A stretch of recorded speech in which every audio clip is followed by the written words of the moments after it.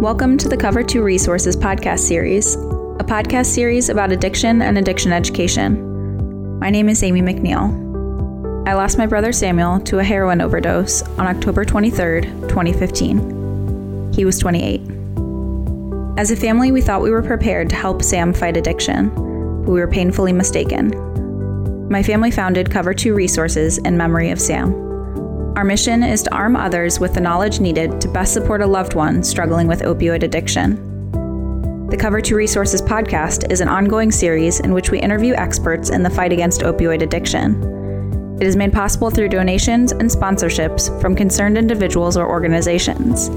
If you want to help in the fight against opioid addiction, please consider donating or sponsoring the Cover 2 podcast. Go to cover2.org for more information. This podcast is available on iTunes, Google Music, Stitcher, and via RSS feed. Simply search for the full name, Cover 2 Resources, on your platform of choice. Thank you for listening.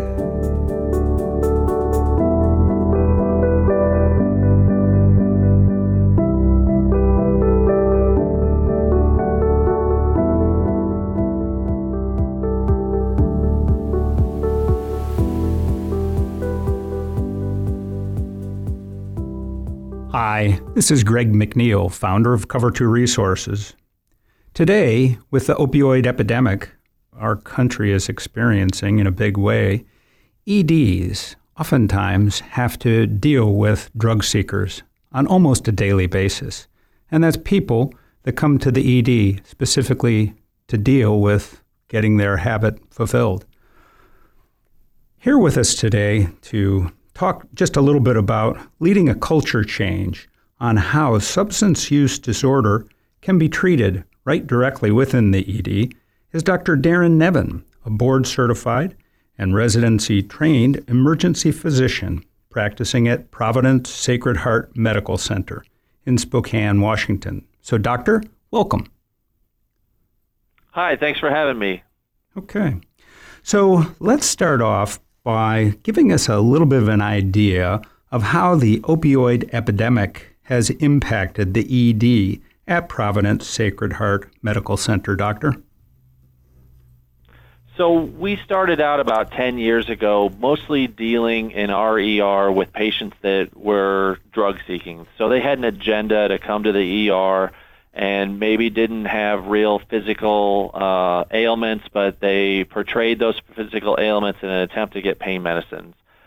And we've evolved since then because we've started actually a statewide database where all the ER visits are tracked, and we put care plans in on folks. So if somebody has that pattern, the ER doctor's made aware of that pattern and actually has a care plan that shows their history of addiction or treatment or chronic opioid prescribing, and we've actually evolved to the point now where everyone that comes to the ER in the state of Washington automatically has their prescription monitoring profile run. Where we're at now is we're actually seeing people come in more with overdoses and with side effects of opioids and with the medical complications. A lot of what we're seeing is abscesses and the terrible infective complications like endocarditis and spinal epidural abscesses that are very life-threatening and require a lot of hospitalization.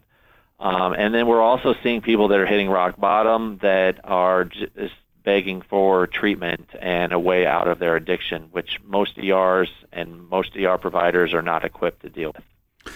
So most ERs, the way that they deal with it, there's actually an expression for that, and it's called treat 'em and street 'em.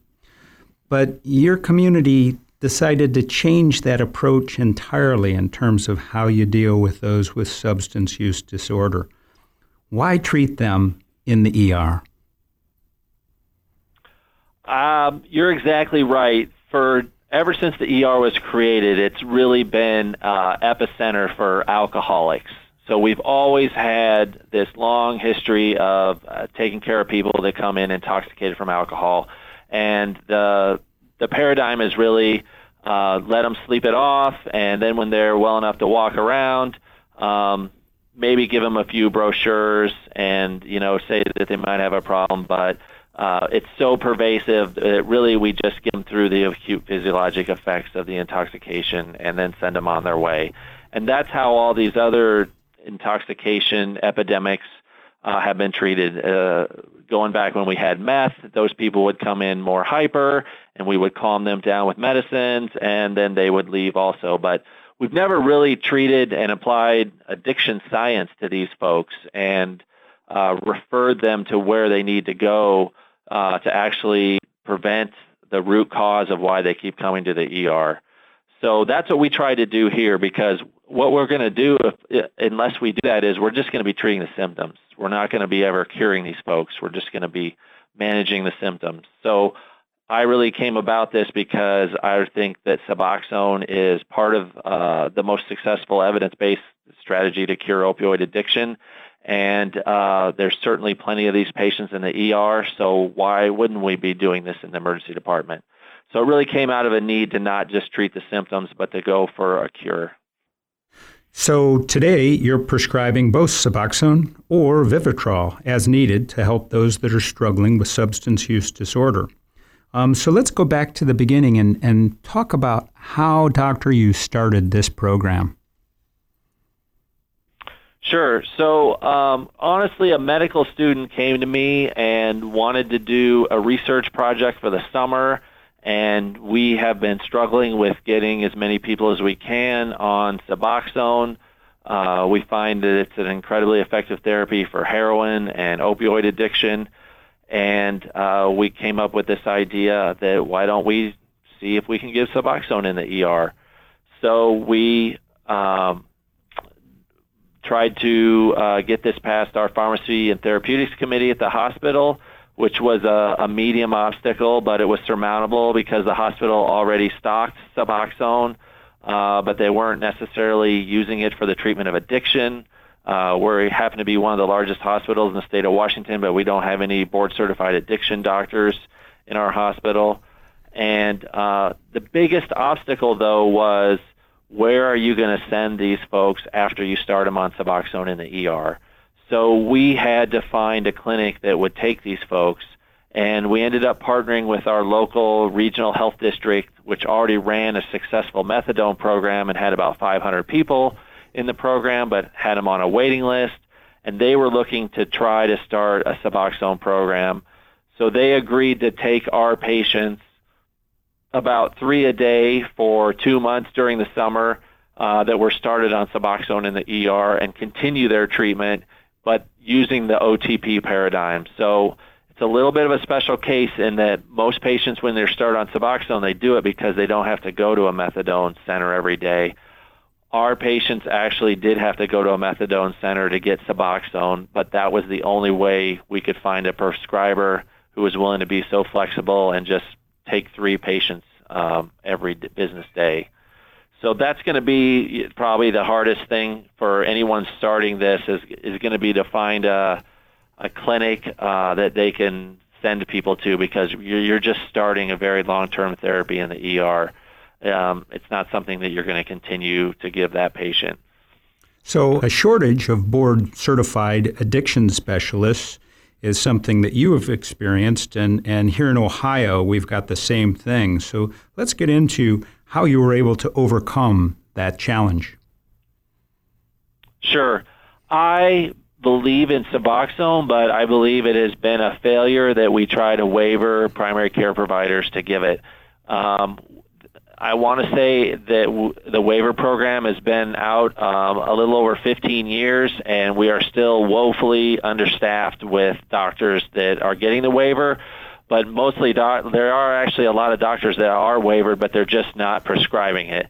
So we looked at this problem and said, well, how can we give this drug without using waivered physicians? And there actually is a loophole. There's something called the 3-day rule, and if you Google that, buprenorphine 3-day rule, you'll see on there that it says that a prescriber with a DEA number can actually administer Suboxone but not prescribe it once a day for 3 days if the patient is going to be going into a treatment program. So the intent is this will be a bridge for the patient as they're getting arrangements made to get into a treatment program. So we did our double checking on that 3-day rule, and we checked with the DEA, and they were fine with it. And we actually ended up taking their advice, and they said, don't use your own DEA number of the prescriber. You can use the hospital's DEA number when you're using this 3-day rule. And we tested out whether we could take naive doctors to how Suboxone works, and they definitely were not wavered, and some of which were very critical of the methadone program, and have them start prescribing Suboxone in the ER when someone came in withdrawal. And we found that they were receptive to it. And when did you start this program, Doctor?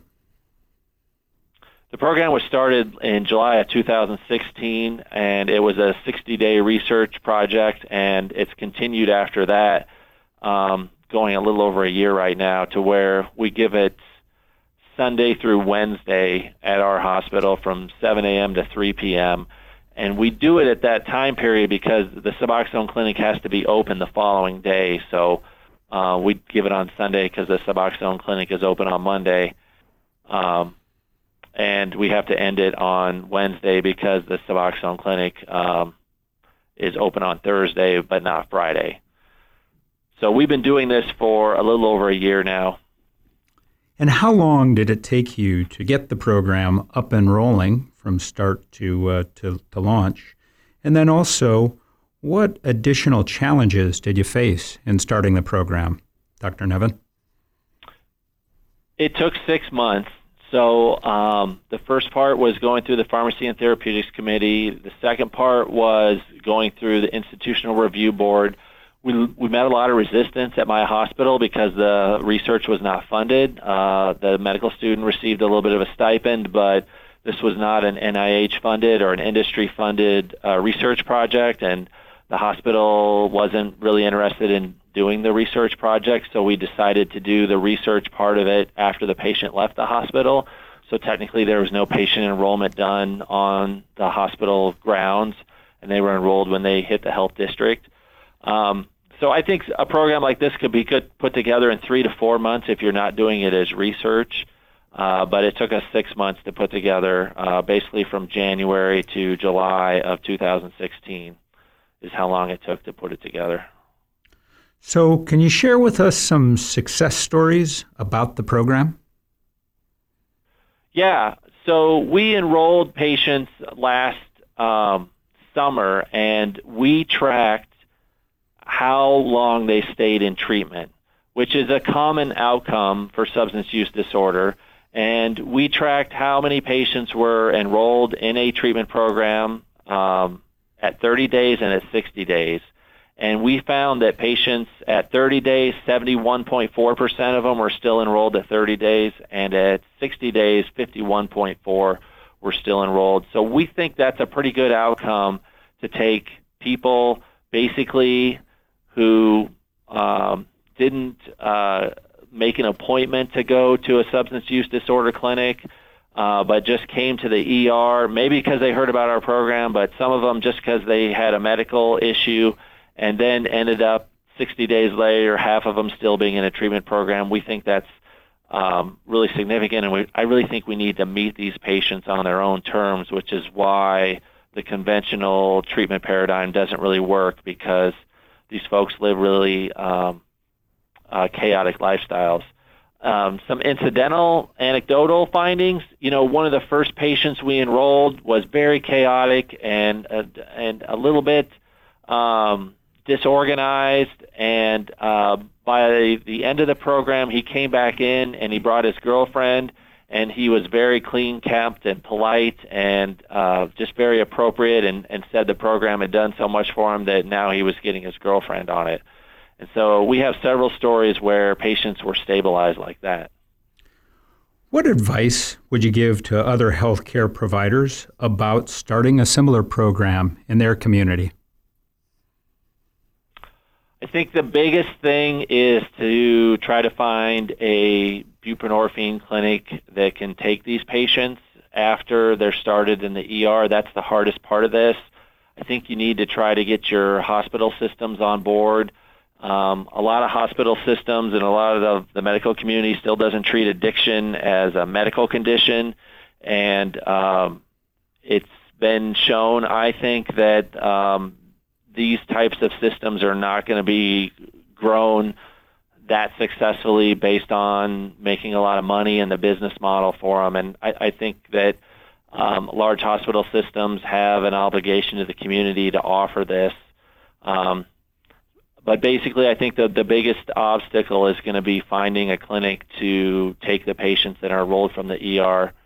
Now, that said, we thought we would be completely overrun with patients, and we weren't. We're a very large emergency department of about 90,000 ER visits a year, and we're only enrolling about 2 to 4 patients a week right now, which really still surprises me. So I think there's a common conception, because there's so many people that come to the ER, providers think, wanting opioids, that they're going to be completely overrun if they start giving out Suboxone. But we really haven't found that to be true. But we have had a lot of really good cases where people were just on a very bad downward spiral with abscesses and infections, and they were started on this medication and stabilized. Now, how about the drug seekers? What have you seen the impact on? Before, you had a lot of drug seekers that used to come to your ED. What about now?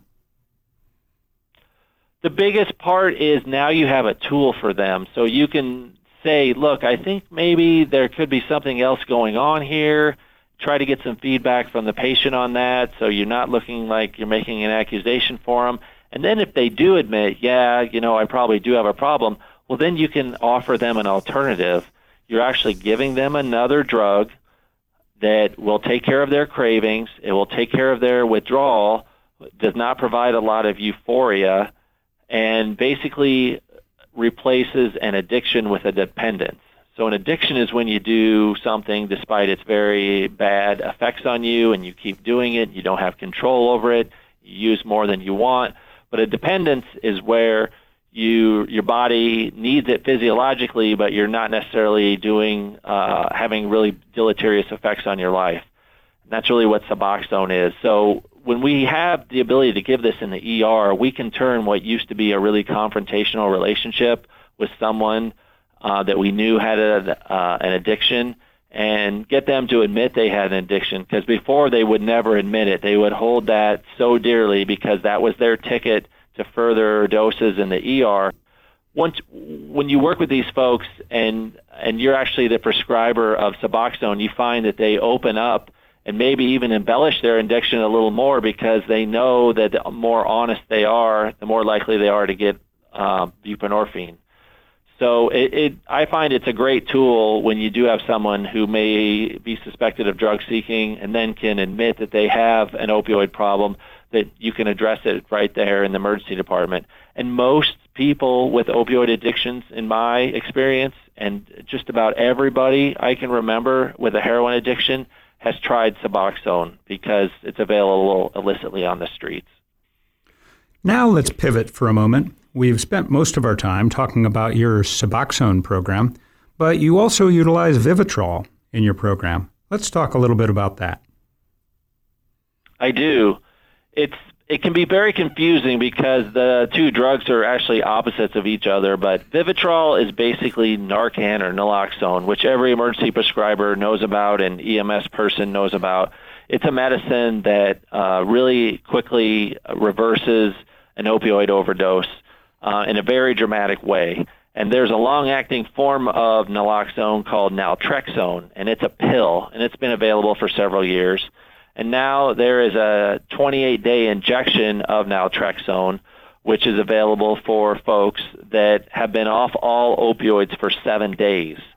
And it's really part of a longer-term, more comprehensive solution in my mind, but it's very difficult to find appropriate patients for it, because the hardest part about having an opioid addiction, in my mind, is getting off the opioids for 7 days. There's an incredible amount of withdrawal, nausea, vomiting, diarrhea, abdominal pain, sweating. It's just an incredibly uncomfortable thing to go through, and most people will not go through that unless they're in jail. So it's very small, I would say, around 10% of opioid use disorder patients are probably going to want to use Vivitrol. But when they do use Vivitrol, it's more of an abstinence-based solution because once they have that 28-day shot, it's not possible for them to overdose on opioids or to get high on opioids.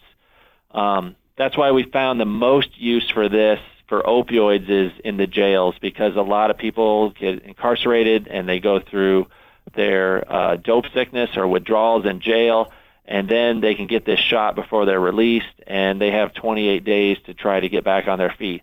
Now, there's more to an addiction than just treating and blocking the effects of a drug.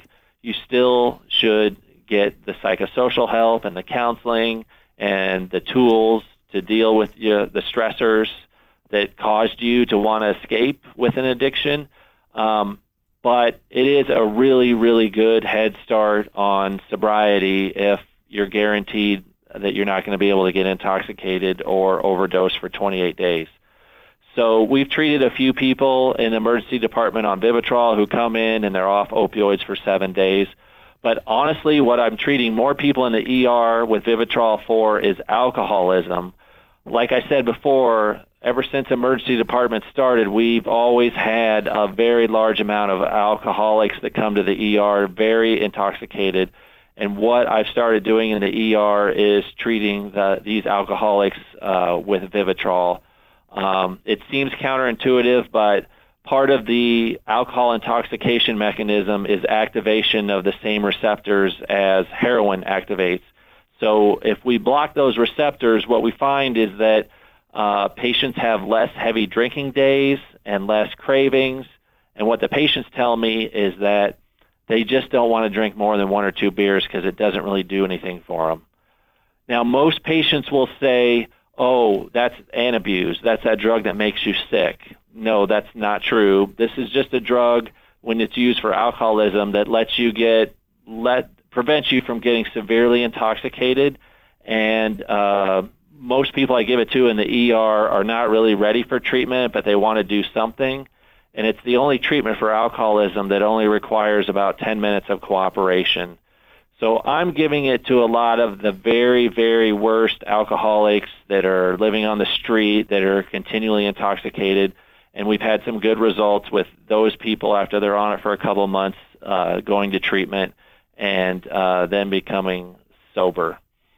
So I think there's a little bit of a need for it for opioid use disorder in the ER, but I actually think because we're so overwhelmed with really bad alcoholics, we should be giving it more for alcoholics in the emergency department. When we spoke prior to our going on the air with this interview, we talked just a little bit about the methadone wait list and how your program, your Suboxone program, was able to remove some of the folks because from the wait list because it was just so long. Can you speak to that? Yeah. So the methadone programs are highly regulated. There's a lot of federal rules around it, and in my county, it is run by a state program, which is not a medical program. It's considered a mental health program, and it has a set amount of dollars assigned to it, which is why the program has to cap off the number of patients they see. The Suboxone program is really a medical program, and medical programs typically under Medicaid have sort of an unlimited amount of money. So in my state, you only get so much money per county for mental health and substance abuse, and when it's over, it's over. But we really don't experience where we run out of money for cancer treatment or hypertension or diabetes, and Suboxone falls into that because it's prescribed at a doctor's office. So we've really had a lot of luck by partnering with a Suboxone clinic that's been able to take up to 3 patients a day. The Suboxone clinic we partner with was started by 2 emergency department doctors, so they understand what the challenges are and the opportunity to treat these patients when they're seen in the ER is. So that's really, I think, been a key to our success. So, Doctor, I want to thank you for your time today and sharing so much about your program. What final thoughts would you like to share with our listeners, Dr. Niven, about the opioid epidemic and really everything that you've witnessed and your program as well? I just think as a medical profession, we need to start treating addiction as a medical disorder, and there's a lot of still thoughts amongst the medical profession that addiction is a moral failing and that it's hopeless to treat. And now there's lots of medications that are actually proven to be much better than abstinence-based therapy for opioid use disorder that we need to be using. And we need to be using new paradigms because these patients are incredibly debilitated and they're not going to keep appointments. They're not going to get pre-authorizations. They're not going to do a lot of the things that a very motivated medical patient would do, which we're used to in the medical model.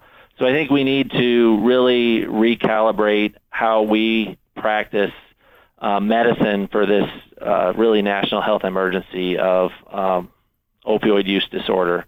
And that includes meeting these patients wherever they're at, and they're certainly in the emergency department, and the ER providers certainly have the skill set to help these patients with just a little bit of guidance. Thank you, Doctor. We've been visiting today with Dr. Darren Nevin, a board-certified and residency-trained emergency physician practicing at Providence Sacred Heart Medical Center in Spokane, Washington. While emergency providers have been traditionally resistant to getting involved with addiction treatment, some are taking a fresh look at the approach that involves initiating medication-assisted treatment, or MAT, in the ED, and then referring patients to a MAT provider for continuing care. Dr. Nevin and his team have shared their experience in doing just that with us today. My name is Greg McNeil, founder of Cover 2 Resources. Thank you for joining us for this Cover 2 PPT podcast. That's people, places, and things making a difference in the opioid epidemic.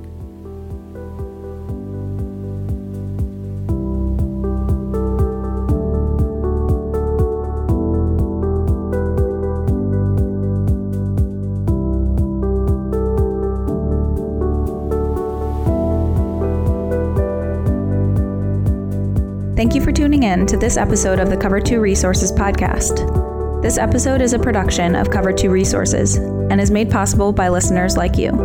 With your support, the Cover 2 team can continue to research and broadcast these resources to others in need. If you'd like to donate or to sponsor a future podcast, please visit cover2.org. As always, thank you for listening. Together, we can make a difference in the opioid epidemic, one life at a time.